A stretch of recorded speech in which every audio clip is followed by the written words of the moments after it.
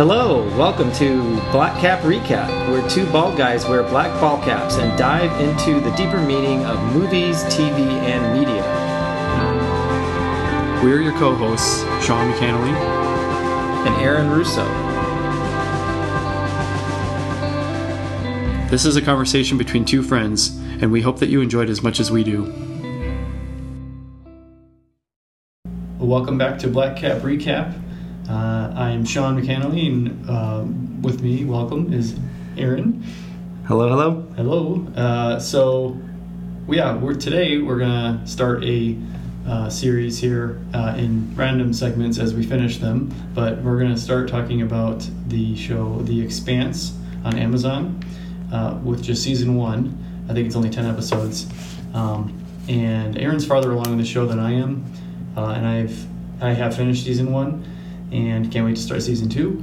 And so we're going to geek out about this show. I would classify it as hard sci-fi, both in the sense that it is like really grounded, realistic, gritty, lived in, you could say, as a setting, but also like it tries to stick to rules of physics as we know it, and like really be kind of like a realistic look at what 250 years into the future could happen, like realistically, and there's no unexplained hyperspace or even warp drive, or like the tech they have is conceivably, once we figure out how to get it to work, it's functioning, right? So like these drives they use, like the way that they get around is like we already can conceive of that, we just can't figure out how to get it to work, but like it's theoretically already in our imagination as working. We just can't get it like tight enough, or like to weigh enough, or weigh not too much, and you know there is a I don't remember, so I have to be careful because I'm in season 5. Oh wow! I don't know how much of a this isn't much of a spoiler, and I don't remember if season 1 talks about it, but there is technology that a person from Mars. Oh yeah, I'm aware of that. Like they referenced the Epstein drive. Yes. Okay. All right. But that's already something that, I mean, obviously the authors came up with it, but like that's based on theoretical possibility today, right, in 2021, you know? So this takes place in like what, 2350 or so? I don't remember. I don't think they say exactly, but it's like the 23rd century, I think they said. Right. So, which is about, I think, when Star Trek is supposed to take place too. Huh. But which we can talk about, like some of the comparisons of all that. All the sci-fi. Yeah. So comparisons. Like, it's really, what I guess generally what I love about the show so far is like it's a show for grown-ups. Like you have to pay attention. You're not always sure what's going on, and that's okay.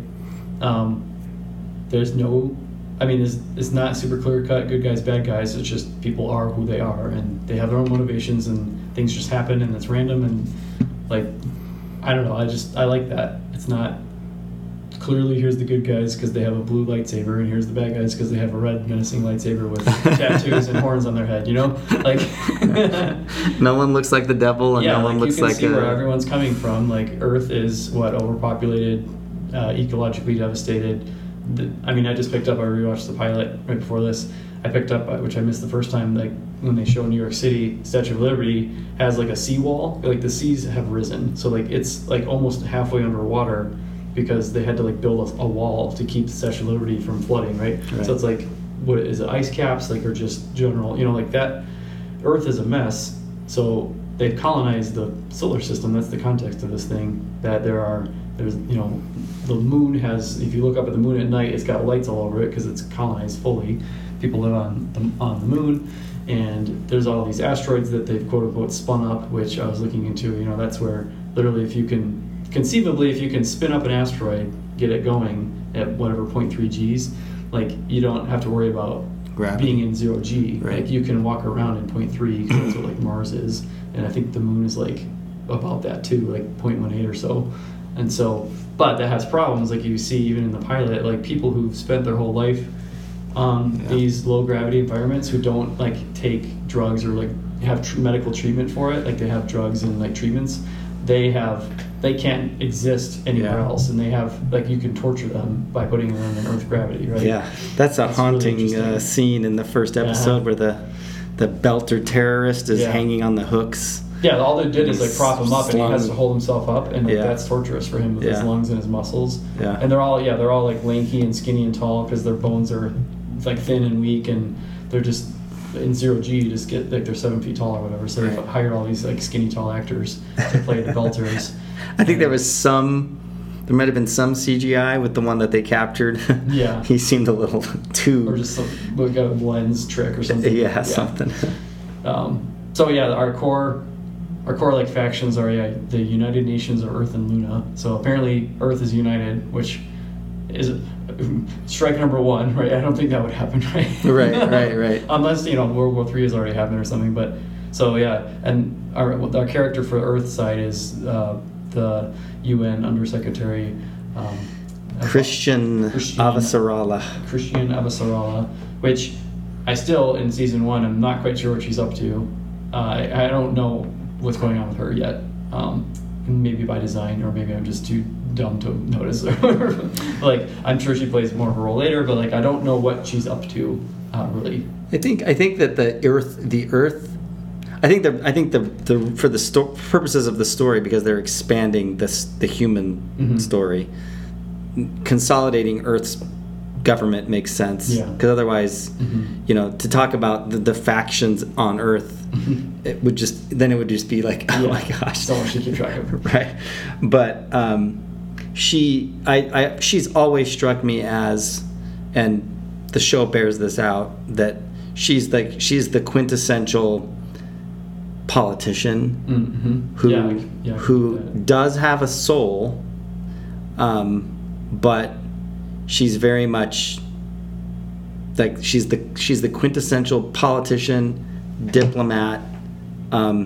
She would be in my estimation, after watching season 1, she would be like a liberal war hawk, I think is the way I would describe her. She's not like to put it in today's terms, like a conservative Republican, pro-military type. Right. She's softer, but she's 100. But she's cutthroat at the same time, and that bears out more in season. Like she's like, they show her home life throughout season 1, but then when she's in the political realm, like she's pretty beast mode. Yeah, she's like she's. And I think in season 1, right, you get the Earth First motto, which is what she's kind of a proponent of, and that's all I'll say about that. Guy, like they use the guy on Ceres, the Belter guy, who's like the street preacher kind of guy, like railing, like he's setting us up, like he's how we were learning about the political background of all this, and he's like basically saying like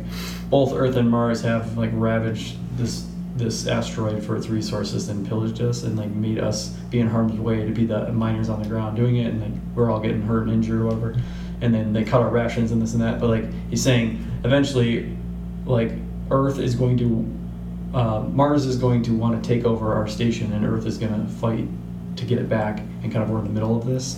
So like they're like the front line of this Cold War between Mars and Earth, which Mars would be like was a colony, right? A colony of Earth, and now they're kind of wanting to do their own thing, just like I guess America and Britain is kind of what they're setting up. Right? I think there's definitely like it's interesting. I think that is kind of part of the story that plays out, right? It's like America is, or the Earth kind of represents, like, they used to be the colonial power, and now one of their colonies has become, in some ways, a peer, but there's just enough codependence between them for other reasons. Like Mars, and I believe this is safe to say just within the context of season 1, is more of a military superpower. Well, what we know of Mars, it comes across like this very buttoned up militaristic. But in a way that reminds me of like North Korea or maybe Israel. Like they're trying to like be completely self-sufficient and like self-directed and very militaristic, but they're 100% not. Like they can't grow food. They can't. Well, like Israel's plopped in the middle of its enemies, right? And like North Korea is completely isolated politically, right? Or just they're just trying to like scrap it out, or like the American colonies were dependent on Britain for at least a market for their goods, right? Because the West was nothing; it was wilderness, right? And so was the North was Canada, and the South was Mexico and the Spanish Empire, right? So it's like, and the Caribbean was just pirates. So it's like they had they had no choice but to be connected to the motherland, but they had grievances, as we know. And I think Mars, what Mars represents is, because like I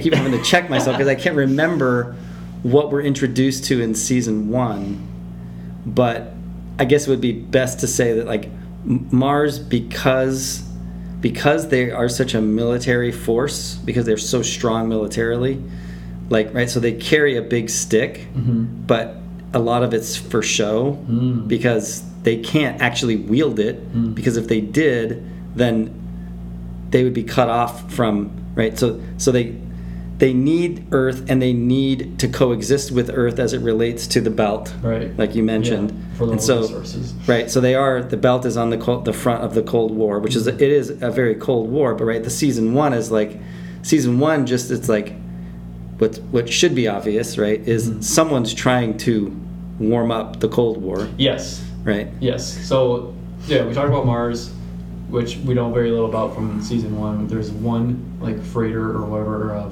frigate, I guess, like a military ship, investigates what happens with the Canterbury getting blown up. Right. From a stealth, like out of nowhere, like there was no ships anywhere, and then it gets blown up, and everyone's thinking it's Mars, and Mars is trying to be like, it wasn't us, right? And then yeah, our heroes, they steal a ship, or they're able to get off that Martian ship and have this Martian like smaller ship. It's a gunship. A gunship, the Rocinante, they rename it, and that is, I guess, our main setting, right? That's our Millennium Falcon. Yes. For the show. That is the central. It looks cool. Yeah. It is cool. Yeah. It's a cool ship. I just love like how even gravity, like, I mean, Star Wars makes zero attempt to explain how they have gravity. Like, gravity's the same, and the air is the same everywhere they go. Right. In every like planet, first of all, and second of all, every ship has just unexplainable horizontal decks with gravity on them. Right. Like, this is like, oh yeah, no, you stack the decks vertically against the engine, and the engine thrusting provides your gravity. Right. And then when you don't have it, you have mag boots, and everything's metallic, and you clank around. Right. And like, oh, okay, that's so like, duh, that makes so much sense, right? I think that's what the show does really well. I think in season 1 especially, because it gets, I think the show is called The Expanse, and I think I really think it's a double meaning of like, it's talking about obviously the expanse of space, but the story, it's just, it expands, like it just it gets bigger and bigger and bigger and bigger, literally, like, but what it does really, really well, I think, is it takes real world science, it takes real world politics, it takes, human nature, even religion, which doesn't get too much treatment in season 1, but there's so many things that the show does really well to like ground the story in a lot of things that we would recognize, but that's obviously, we are not there. Yeah. Right? We're not colonizing. You see like all these echoes and rhymes with real history, because humans are no different. Like that's one of the themes I guess I pick up on, is it's like, you can take the man out of Earth, but you can't take the Earth out of man, or whatever. Kind of, is it a good idea to colonize beyond Earth, or like, are we like infesting the universe, right? Like, we're bringing our troubles and destroying worlds and destroying, a pristine creation, let's say, by like, like already, like they're just like carving out these asteroids. They're like just basically they're there to extract resources from the asteroid belt or whatever. And when, just like in colonial times, it's like, oh, it's this like completely naked wilderness, and it's like, well, A, people live there already, Native Americans, and B, like, maybe leave it alone instead of like carving it up and blowing it up with dynamite and this and so that. You're repeating like almost verbatim certain lines from the rest of the seasons. Okay, maybe I'll get along with those people.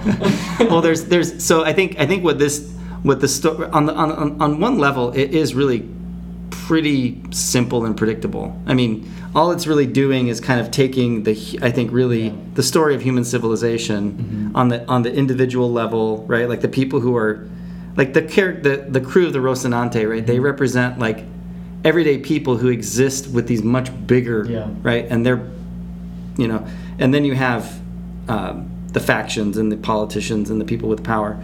And really, it's not. There's nothing in the show that's actually new. It's all the same stuff. It's kind of like, I feel like it's sometimes when I'm watching it, I feel like there's shades of even like Les Miserables in it. Like it's like, where it's like, you know, the context of the French Revolution, you know, the common man versus the, you know, the corruption around. You could set this exact story, all the beats. You could set it in 1700. You could set it in 1950, Cold War. Like that's what I mean. Like history just kind of rhymes, and like there's nothing new. Like everything. And in that way, it is like Star Wars in the sense that it's telling this timeless story, but it's just much more smart and complicated. But I think the way season 1 opens, right? Like the first few episodes, like it's. I mean, I don't know that. Like when I'm watching it, like you don't really have to tell me.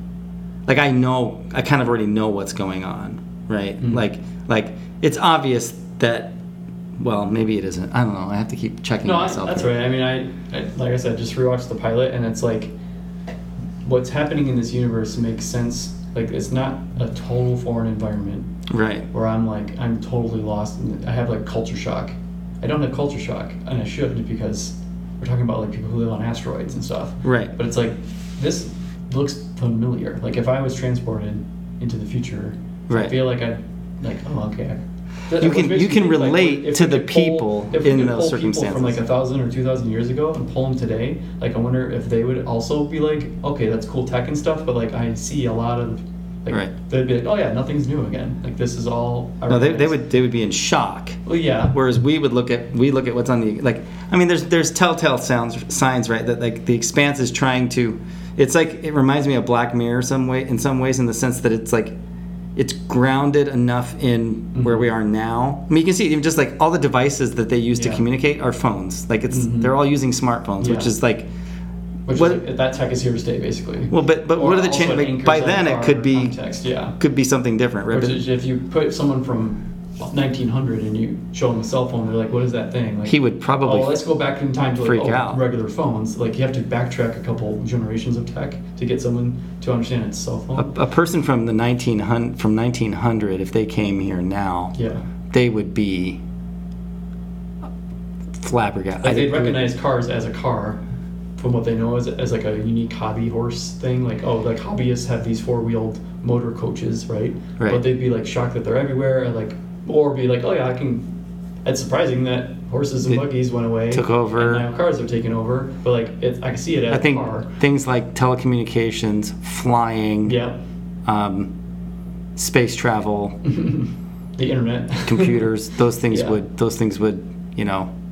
would appear to them as almost like magical or like voodoo or like some kind of dark magic. What sorcery is what is this? I still think that when people fix computers or like do stuff with software, I'm like sorcery is this? How did you do that? They're alchemy or something. You push that wrong button sometimes when you're typing and like Chrome like pulls that tab to the side that has all the like coding going on the left. I'm like, I opened the hood. I'm like, never mind that. Like that's all hieroglyphics to me. Yeah. But I think what the show does really well is that it just takes like the belters, for example, like the whole concept of the belt, right? Which is really a stand-in for the what we would consider to be like the exploited countries where the resources are taken out, but everybody stays poor. Yeah. And that's pretty standard. Yeah, that's nothing new. But for some reason, when you put it in the context of series, right, and with Miller and with like all of that, it's like it's almost it effectively tells the same story that you've heard 1,000 times, but the way it's staged, the way it looks, the way it feels, it's really good. Yeah. Right? Like it's like, oh, like this is like, and it makes you think not just about what's going on in the show, but it makes you think about the human condition and the state of human affairs in general.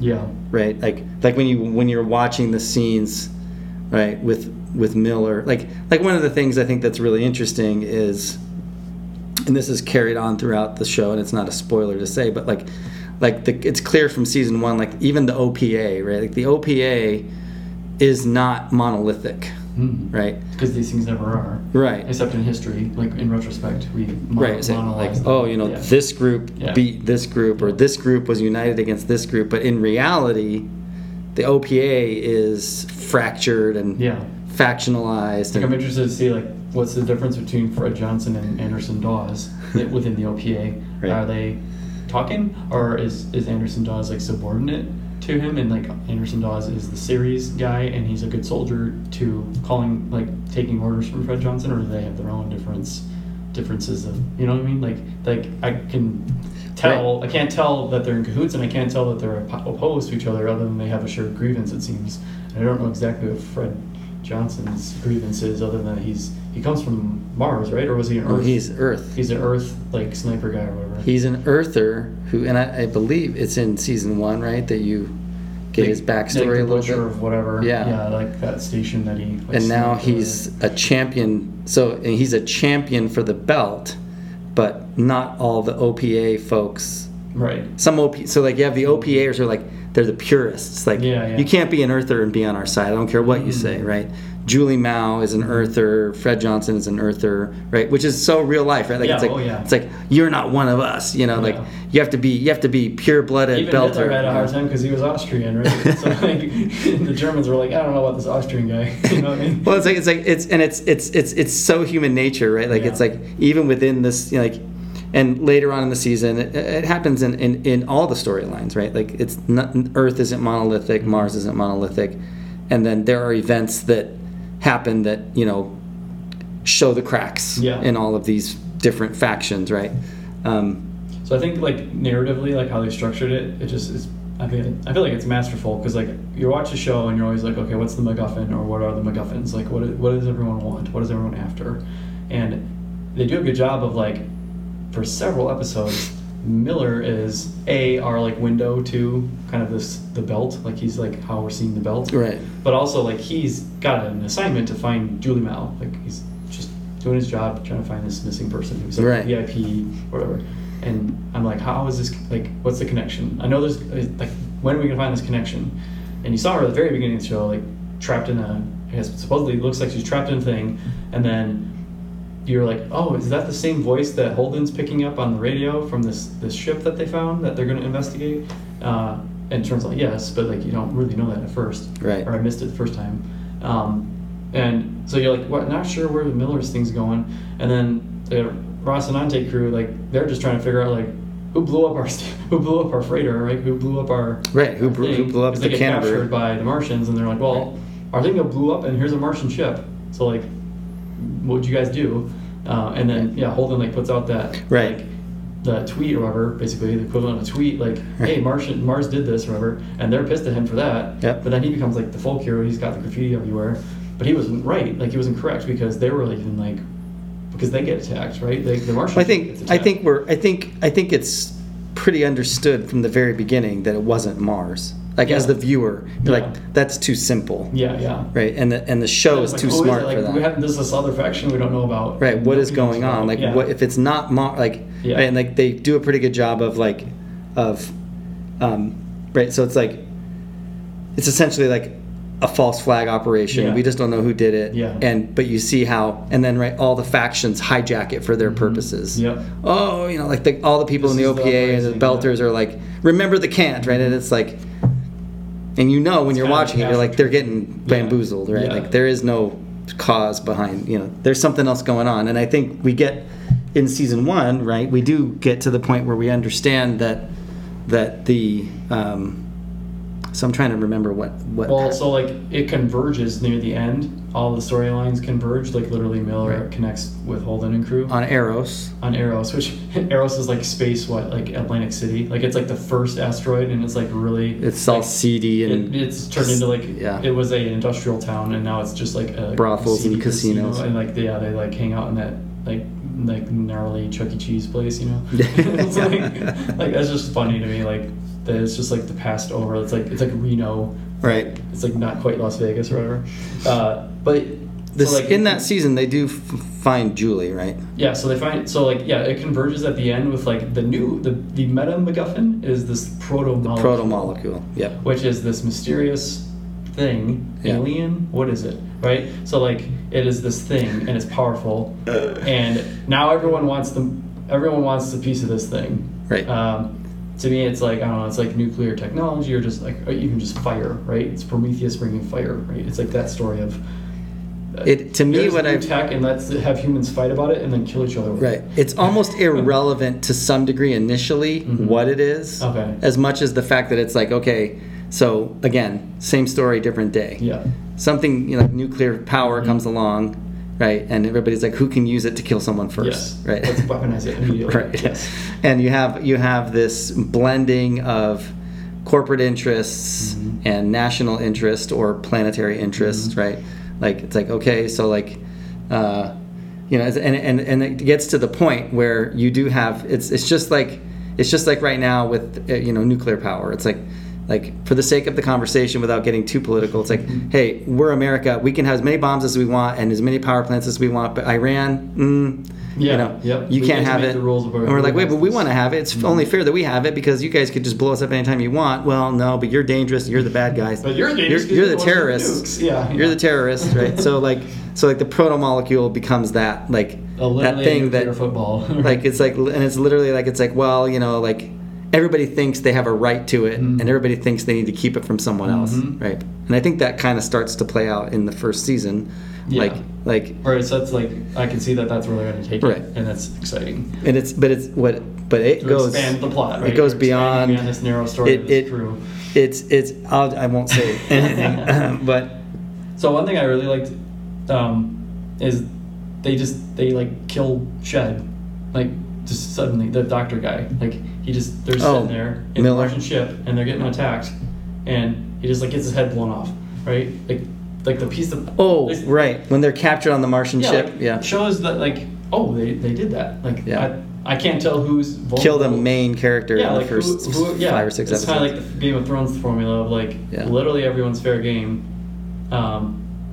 right? For perhaps it just had that feel, and I liked, like, again, like grounded in reality, like, the popular imagination is like, oh, if a ship gets a breach, like everyone gets sucked out of a little pinhole, right? And it's like, well, no, that's not how physics works. Like it's an emergency. You got to plug the leak, right? But they like put a binder up and like glued around the binder, and that's enough to hold a spaceship, right? There, right? And it's like, well, that makes sense. It's like one atmosphere in there. Like if it was super high pressured in there, and then a vacuum outside, that's a big differential through a small little hole. Right. But this is one atmosphere. They don't have these people in 30 atmospheres. Right. They're not all getting so it's like liquefied through a hole. It's like if you poke a hole in your like pool, your inflatable pool, it's not going to blow up. It'll just like seep out and like ruin your day. But like you got to address it. But like it's just, I don't know. It's interesting how like space combat in this world is like, it's just like with ship to ship combat. Like you blow holes in people's ships, or like you break holes in the sails and the mast, and like it's a big, like you gotta fix it all. Your ship's not gonna work right. But like you don't shoot a cannonball at a ship and it blows up or whatever. Or like you poke a hole in the ship and suddenly it's flooded completely immediately. Right. So it kind of works that way where it's like, or there's ways to, when there's a flood in the compartments can be sealed. Yeah. So like I just like that. It was just like kind of shocking, and like at the same time, like, oh yeah, like that's how this works. Like it's not this dramatic, violent evacuation of everybody out of a hole in the breach or whatever, right? It's just different than what you usually see. They kind of are faithful to realism in that way, and they don't always like. I mean, obviously the ships don't fly around like Star Wars ships, where they're just kind of like in air flight. They are doing these like like turn and burns, and like they're actually maneuvering in a physical reality of how. There is one ship later that is a little bit more of a, I don't know, sports car-ish kind of thing, but it's still well done. Mm-hmm. But I think it might be interesting to talk about it, like to talk about the characters. Each of the characters really kind of anchors the different factions and complexities of that, because you have Holden, who he's Earth, and he's still mostly Earth.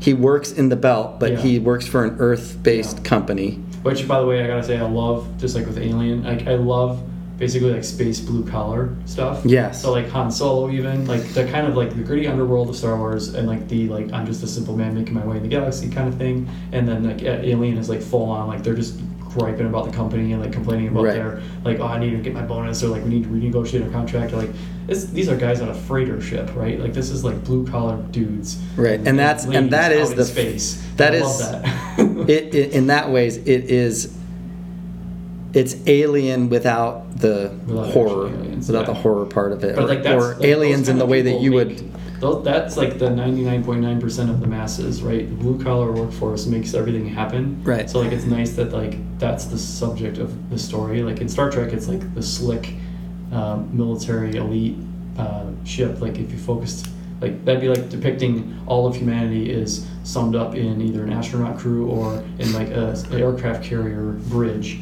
right? That's the entirety of the Earth's drama. It's like, well, they're part of the military. People are not on an aircraft carrier bridge, right? At the elite of the military or whatever. They're stuck in the in the. Yep.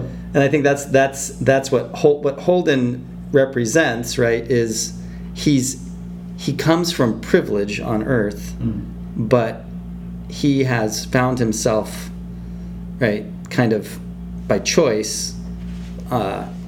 He's kind of downgraded, but he's still kind of up there. I'm curious, like all these people's backstories. I don't know if they go into flashbacks and stuff with them, or like, explain like in season 1, I believe. Correct me if I'm wrong. He speaks a little bit about like how he had like. Don't we see? Maybe this isn't season 1. Well, he talks to him when he's like meeting Miller, kind of, and talking. They talk about how he had, multiple parents basically. Like they have like this system of a post-marriage system where you have like. In season 1, do we go to Wyoming? Wyoming? I don't think so. Okay, like never Wyoming, mind. the U.S. Yes. Yeah, okay, yeah, no. Okay. But he says I think he's from there. Right. Yeah, we know that. And like he comes from like a commune of some kind, or like some kind of communal setup that Earth has going on, where maybe because of population issues, like kind of either like maybe ration, like so China had one child policy, so you have two a man and a woman, and they get one kid. Like this is like maybe if it gets that much more severe, then like in his case, it's like one kid per 9 people. Yeah, he was like raised by like 3 men and 5 women or whatever, and like nobody knows who the man and the woman is that is actually his like sperm and egg. Well, I will say functionally raised by all of them, because it's like you have to do a 6-to-1 ratio instead of 2-to-1. So that's not. You'll find out that that's not the case. He's lying about that? No. He's just genetically from multiple people. Oh, but he's not like raised by them. No. Interesting. No. It's like the family as we know it isn't really a thing anymore. He has in appearance a traditional background, and it's very American Goth. Like it's a very like he's from Wyoming. Okay. Enough said. Like a rancher. Right. Like and he comes from some privilege, and I think that bears out in season 1. Right, you kind of get the sense like, what's this guy doing out here? Like he has a history in the military. Mm-hmm. He bailed out. He's kind of just like hiding, Yeah. And he's the classic character who's like, he kind of reminds me of like Simba. It's like he's meant for greatness, but he kind of. But it's like sabotages we didn't know. We only met Simba after the exile. Right. And we don't know what hell happened. When we meet Holden, he's a Hakuna Matata or whatever. And he's just kind of like I got it. I'm happy, right? And the classic scenario, right? And then all of a sudden he's thrust into the heart of this. Nala comes back and says, "You got to come back to the And he finds himself on Arrows with Miller. While people are getting, Yeah. So, and he represents, I think, that genre, that what's the word I'm looking for? Yeah, that archetype, right? But he also represents, I think, he's somewhat naive about what it means that he's an Earther, and what that means that he's in that situation. And then you have Naomi Nagata, who is a belter by heritage, but who abandoned her belter background, and she's working for this Earth-based company. Apparently, like one of the marks of a belter is like they have these like burns. Tattoos. Yeah. And they have like burns around their neck that they turn into tattoos to like cover up / take pride in it. Well, and it becomes something where it's like even if you don't have the burns, you get the tattoo as a marker. And she I won't say anything else, but so we just know that she represents that person who's her heritage is belt. She's also kind of trying to just be neutral, like no, I'm just here to do my job. Mhm. You know. Amos is Earth. He's Earth. But he's kind of like, he just like does whatever she just says, at least for Right. now. Like he's kind of her Amos is lapdog or whatever. Amos is an Earther, and he has no. Amos in the point of in season 1, really Amos is just he's like The muscle. he's the muscle. Not the dumb muscle, but he's the muscle. He's Like, well, dumb. yeah. He's not. I don't know if I would say he's not dumb muscle, but he's a little unhinged. Like he's like loose cannon. That's true. He was about He's to the loose shoot, cannon, what's his and face? yeah, and he doesn't. He represents more of like, you know, like the only person I really care about, sweetheart, is me. You know, he's just like, I'll just kill anyone who's trying to kill me. If you try to take my stuff, you're in trouble. Like he's just kind of there, like, you know, like, and he's never really like identified as like, yeah. And there's so much to his backstory. He gets the least, I think. We don't really know anything about him in season 1. Okay. Except that he's from Earth. And I don't know if they mention it specifically where he's from, but we know he's an Earther. Then Alex Kamal is the pilot, and he's got a Martian background. Like he flew Martian. He was in the Martian Navy. Yeah, but he flew like not military, not like the Merchant Marine, basically. right, I think, yeah. like, yeah, non-combat. I think. Yeah. Yeah. And he so he I believe I always have to keep this. So in season 1 we understand that he's from Mars, but he's also out working on this Earth-based company's ship. So Alex is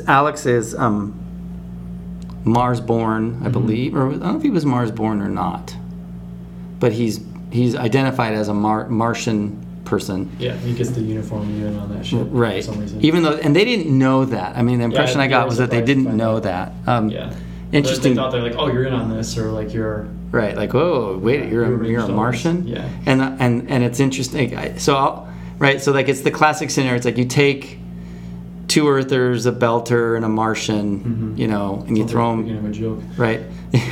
When you throw them in that ship, in that crucible of right, and then that's how you tell the story of the belt. It's very clever. They survive because they're the ones tasked with going to check out the distress call of this random ship, which the captain thinks is like a pirate like trap. Right. But it turns out to be the ship, the Scopuli that Julie Mao was on. That I think they end up going back to that same ship, right? They go find the Scopuli again. So like that's just like you miss that till you watch it again. Like literally, I've seen the pilot twice, and like, right. I'm like, oh yeah, there's that, and there's that, and there's that, and it's like the first time it's just like totally missed it all, you know. Well, they did a good job. Like they kind of told the story a little bit of it backwards, which was pretty smart. But I think the characters, right? Those 4 characters, right?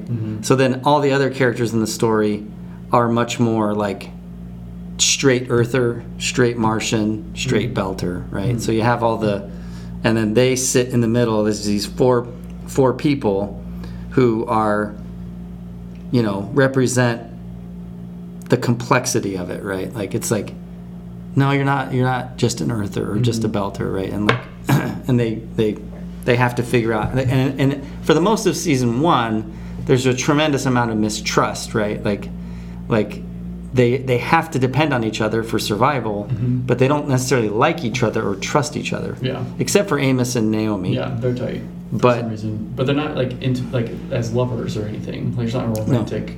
It's just like a sister or brother thing almost, or whatever, or a mutual reliance on each other emotionally. Right.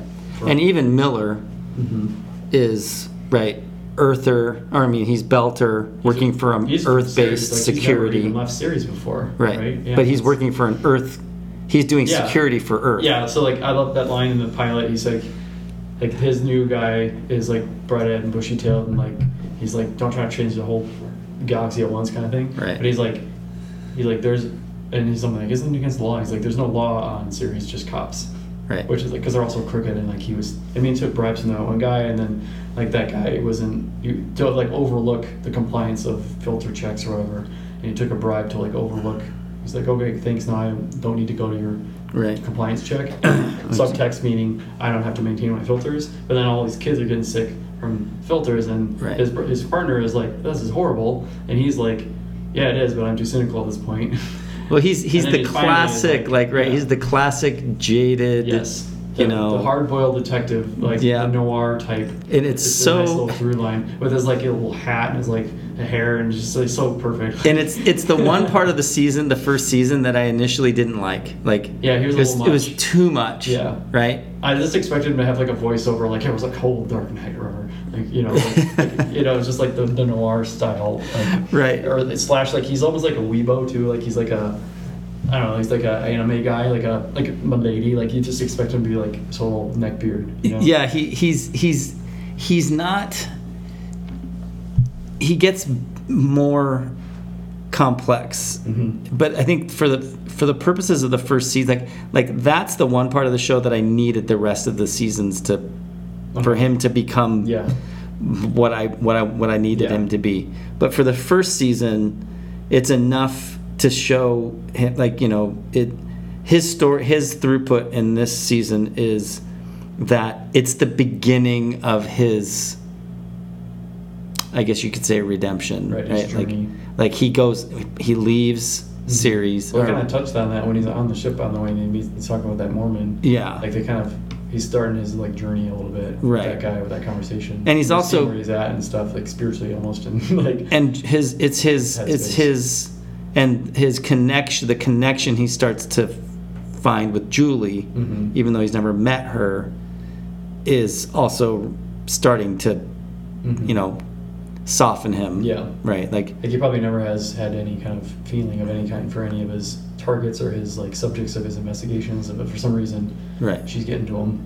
Well, and she represents an idealism that he's long forgotten. Yeah. And it captures him. Yeah. Captures his imagination. I think we were talking about like how history kind of rhymes. Like it's just so fun to me and funny that like of course the Mormons are no different, and B are designing a giant spaceship to go like colonize a planet. Like Right. Of course they would do that. That's just so great. And it's called the Nauvoo, right? Which is like one of their texts or whatever, or some kind of something in that religion. There's Nauvoo is like reference, like an angel. I think it's one of the angels who like spoke to Joseph Smith. Really? Yeah, so they named their ship after. Yeah, like it's just Well, tracks. Everything tracks. It's exactly what I would expect. You know? It's also a very accurate, like people don't talk too much about how much financial power and economic power the Mormons have. Like to me, when I'm watching that, I'm like, yeah, like I learned a long time ago that if they were the Mormons financed the first mega casino resort in Las Vegas. Yeah, like. Because they like pool everyone's like social security and stuff. Like they figure out how to like not game the system, but like make the most advantage of the legal system of all that stuff, and like be very thrifty and very like not be very shrewd financially, right? Well, I mean they because they have to survive. Like they were forged in survival. Like they've been on the run, and right. Their entire culture is in this survival mindset, right? And they're into like the survivalism too, and like and they and all that. And they will. What that ship represented to me was like it was like to me when I saw that I thought about them financing the first big casino, because I'm like, you don't gamble or drink, right? In theory, right? But you're willing to finance, right? It's like there's an incongruity there, like for a bigger purpose. You know, like we're financing the biggest ship ever made in space, you know, but we're just trying to follow Jesus. It's like, okay, what's going on? So funny. You know? And Fred Johnson is like designing it or whatever. He's in charge of it, which is weird. Like, it's just so weird. Like, how can, if he's like publicly known as like a leader, is he trying to like legitimize and like put a legit face on this thing? And like that's why there's beef with him and the OPAs. Like they want to be more militant. He's like, we're not going to get anywhere that way. We're going to get somewhere the way I'm doing it. Right? Is that kind of the fault line? Well, to me, Fred Johnson he represents. To me, he is.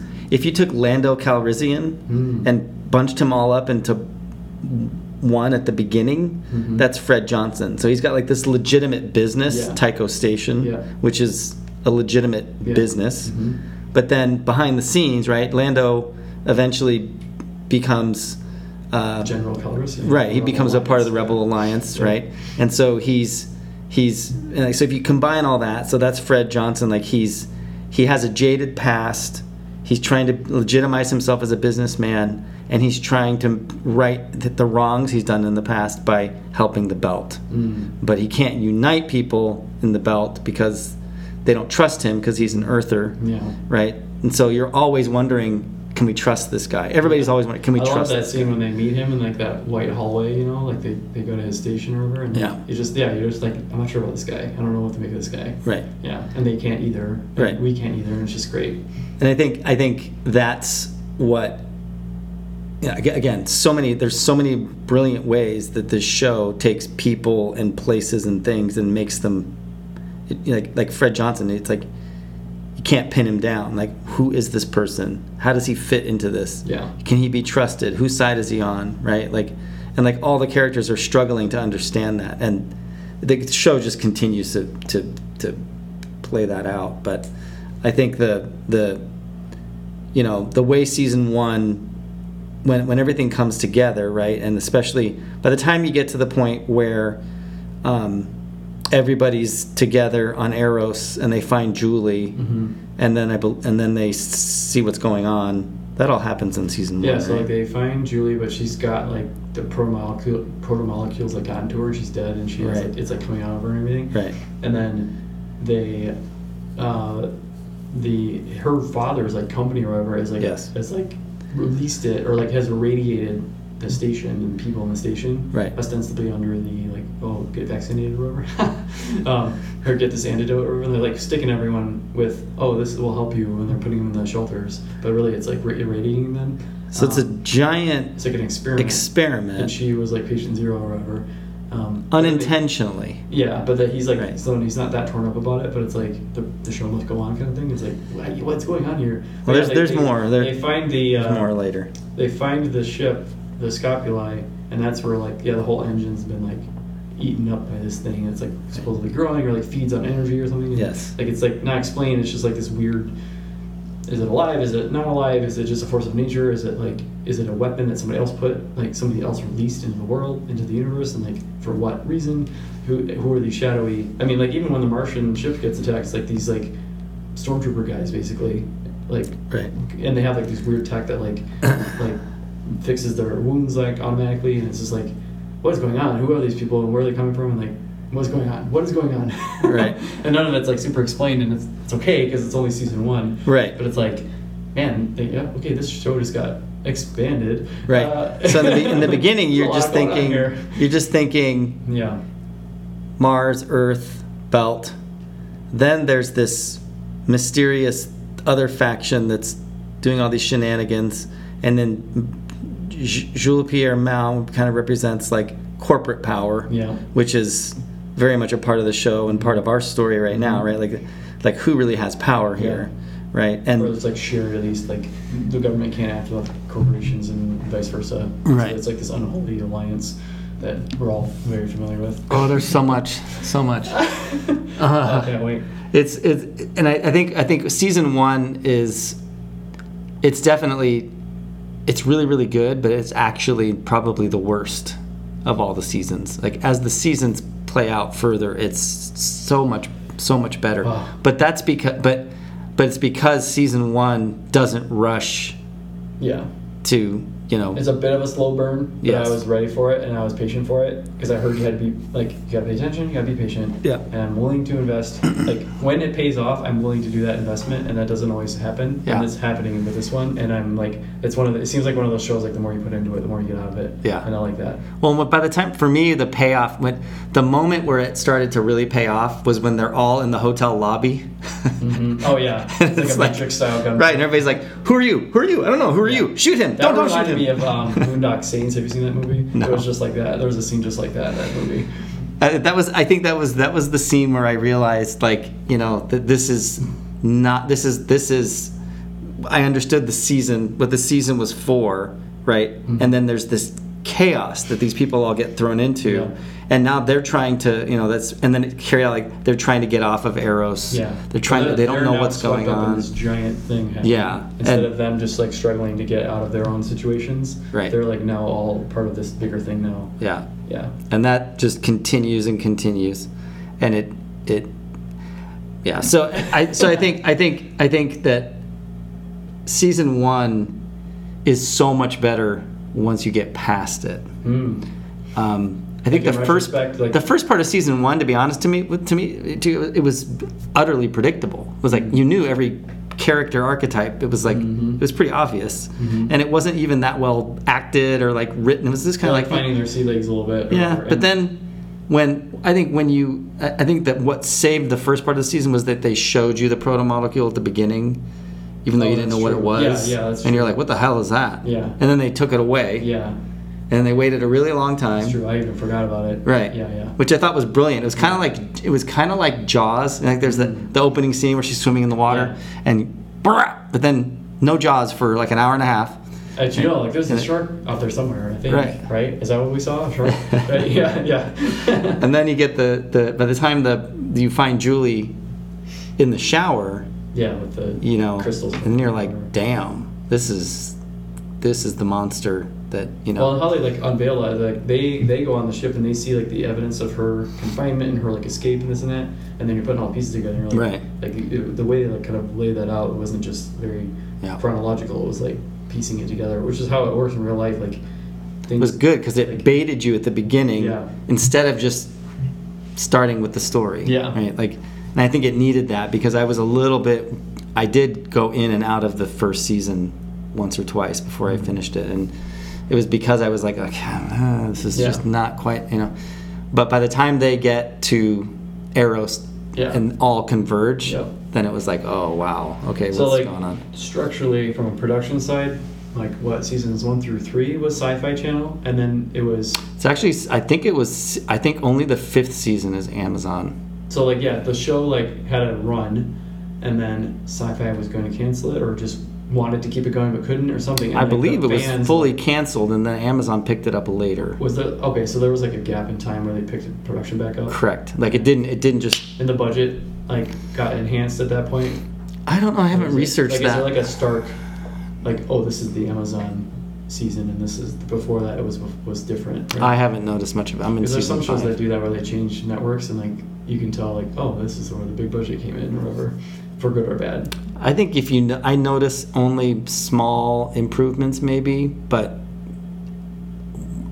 by the time I'm well into season 5, and it feels very much like the same show. Is there 5 only or 6 total? I can't remember. There's 5 right now, but I believe. They're still making them? Yes. Oh. I believe that there's supposed to be. I thought it was over. 9. Oh wow. Okay. Or there's 9 books or something. Yeah, I don't know. I feel like they split up the books into multiple seasons.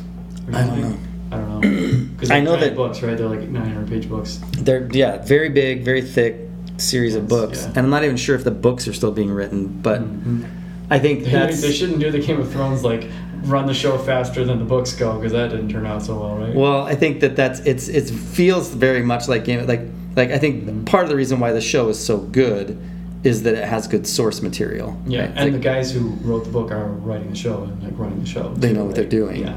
And I think that that helps. But I don't know if that's going to stay. Like if it's always going to follow the books. Surely they would take a lesson from Game of Thrones and like finish the books first, because that guy. This is a classic example of where that could happen, where it could go wrong, because I think the books. They got a whole 15-month coronavirus pandemic to write the books. Like, take pause. You can't film movies anyway. I haven't even checked. Finish your damn book. I don't know when the next. I don't know. I haven't. I'm just watching the show. I'm not too tuned into the books or when the next season was supposed to come out. I know that. I'm kind of scared to finish season 5 because it's like, we should find out what's going on with like release schedules, because if there is going to be like a season 6 that comes out week to week to week, then we could even go episode by episode. Well, let's find if I can get myself caught up in time, right? because that would be ideal if I can get caught up in time to where you are. Like if we can both get caught up to everything that's been released, and then we just wait for the next thing. No awesome. premiere date set yet for season 6 of The Expanse, but according to a report from the Midgard Times, production wrapped. Wrapped. Okay, that just means filming wrapped, or do you think they edited it and stuff? They can Production wrapped in the second week of May 2021. Okay, that's pretty recent. That could mean another December premiere for the show, which Amazon has been doing. Oh. Okay. So I have till December to get through 5. I can do that. So it seems to be the case that this will be the final season. Season 6. Yes. Okay. That's good. Shows need to like definitively plan out a run and land the plane instead of keep it going, and like run out of runway. I like when shows like definitively say. Also, it was canceled after 3 seasons, so 4 and 5 are Amazon. Right. That's what I thought I heard. But I didn't notice it. it. 4, 5, 6. No significant difference. Okay. The main novel series consists of 8 books, with a 9th planned for release in 2021 that will complete the series. The most recent season 5 is based on the 5th book, Nemesis Games, while season 6 will likely focus on the 6th, dramatically titled Babylon's Ashes.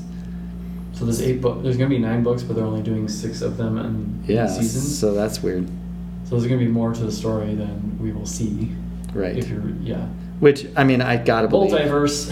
I gotta believe that they'll pick up the show and do more if there's books. Maybe some other than Amazon, because Amazon's probably okay, now we gotta get everyone's attention to Lord of the Rings, right? There maybe another studio will pick up. I don't know how strong a following. I know that within the hardcore science fiction community, this has got a following, but it's not mainstream appeal. Yeah, it's not Game of Thrones appeal. It's not even Westward world appeal.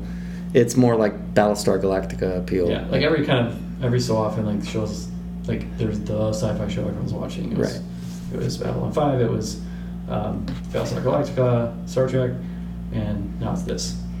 What are your thoughts? What did you think of the overall just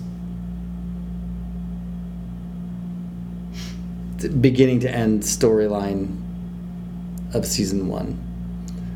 Just in terms of beginning, middle, end, weaknesses, strengths. Like I said, I think they weave the strands together into a thread at the end. Well, you just gotta be patient for it. And I guess if the barest bones of the story is bare bones, right? But there's all this cool lore happening in the side, all the side. I'm distracted by the tech and by he goes to the morgue and there's all science tech of you can do probes and you can there's this idea of you can have these implants and modifications in your body and this and that. I'm distracted by all that. Right. What the implications of that. So maybe that's by design where they're hey, look at this cool shiny stuff over here, while we're advancing actually a very simple plot line and the tech and the lore. But I'm there for it. I'm showing up for that. I like that. I think you know what I it did enough. You had that detailed world building, of how they do things. Yeah. Right. How they do just about everything. Right. And it was very grounded in reality. I think that the first part of season 1, standing alone, was mediocre. In the sense that it wasn't, it's I guess I'd say it's somewhat forgettable. It was pretty standard. It was okay, these people are on a ship. It's what you would expect. They're on the run. There's some crisis. They got to fix the ship. Kind of almost had a Bad Batch feeling to it a little bit. It's you got this little mission over here. You got these people in this crisis over here. You got this guy over here. You're the emperor. And everything is proceeding as I have foreseen, right? and then I think that it, like I said, for me it wasn't until maybe when Miller gets fired, because his boss is in with Mal. Right. Yes. Because he's sniffing up the wrong tree a little bit, and he gets shut down. He's a pawn, and when he has no identity apart from being a cop. Yeah. And when you strip that from him, right?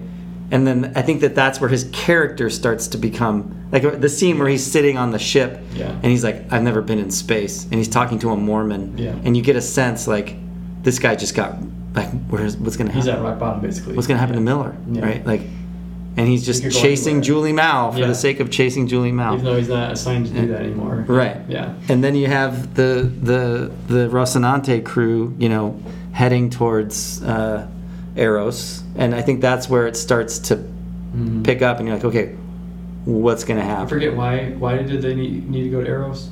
What was their reason for going there? I thought Fred Johnson sent them there. That's right. I believe. Or he convinced them to go there. I forgot why. Yeah. I think it was related to somehow related to the stealth tech, right? Is like the lead, because he wants to know where that stealth tech comes from too, doesn't he? Fred Johnson? Yeah, because he doesn't know where it's from. Yeah, so like they're all trying to figure out where the stealth tech is coming from. Well, and I think that's what is so.